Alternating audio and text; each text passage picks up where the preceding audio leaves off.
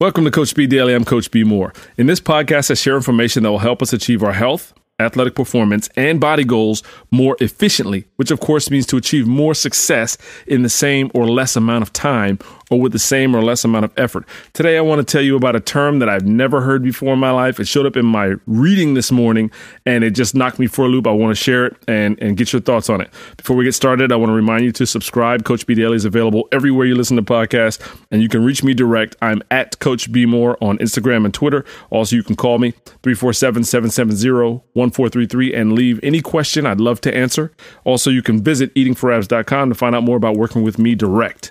This morning in my reading, as you may have heard before, I read anywhere from 20 to 40 articles every single morning on health and wellness topics, as well as, some of my favorite sports teams, things like that. I read every morning. And this morning, those two things met at an intersected in the form of an interview with Bradley Beal. Bradley Beal is a shooting guard for the Washington Wizards, had an incredible season last season. I'm looking forward to watching him this year.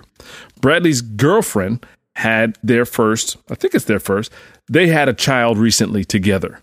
And Bradley said in an interview, he admitted that he gained 20 pounds of sympathy weight while she was pregnant. And I thought that was just incredible because we never talk about that. And then maybe somebody's talking about it. I've never heard about it. And, I can really relate. And it's incredible. I mean, women, you do so much. The thing that you go through in order to deliver the children to the earth is transformational. It's incredible. Your bodies go through a lot. And because of that, I want to make sure I hammer that home because I'm not making any comparison.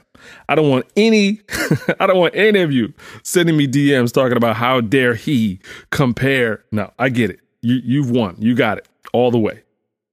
Now, I want to also talk about, from the male perspective, how we go through as much as we can with you when we're really engaged in the process.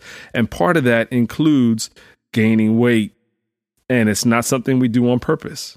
It's maybe not something all men go through. It's something I definitely went through. And I never heard the term sympathy weight before. And it's just incredible that it exists. I've never heard of it. I'm going to be, thinking about that in days to come. Now, when we talk about the E4A doctrine, there are 4 basic pillars, and this is how we tie it all together. There are 4 basic pillars. There's the EARN philosophy, EARN, environment, activity, rest, and nutrition. You change those 4 things, you can do anything. You can move mountains in terms of your athletic performance or your health goals or shedding fat or gaining muscle. We're going to have to address your environment, your activity, your rest, and your nutrition. Boom. Now, in this particular case, when your lady's having your baby, environment is turned upside down, and that's before the baby even comes. You've heard before it said that we are the combination of the 5 people with whom we are closest. Now, imagine if one of the 5 people that you spend the most time with, you live with, and they are going through pregnancy, and the way that they handle pregnancy, not all women handle the same way. The way they handle pregnancy is by having, giving in to cravings sometimes, eating odd food, getting less active. Not all women do that. Some women train up until to the very end.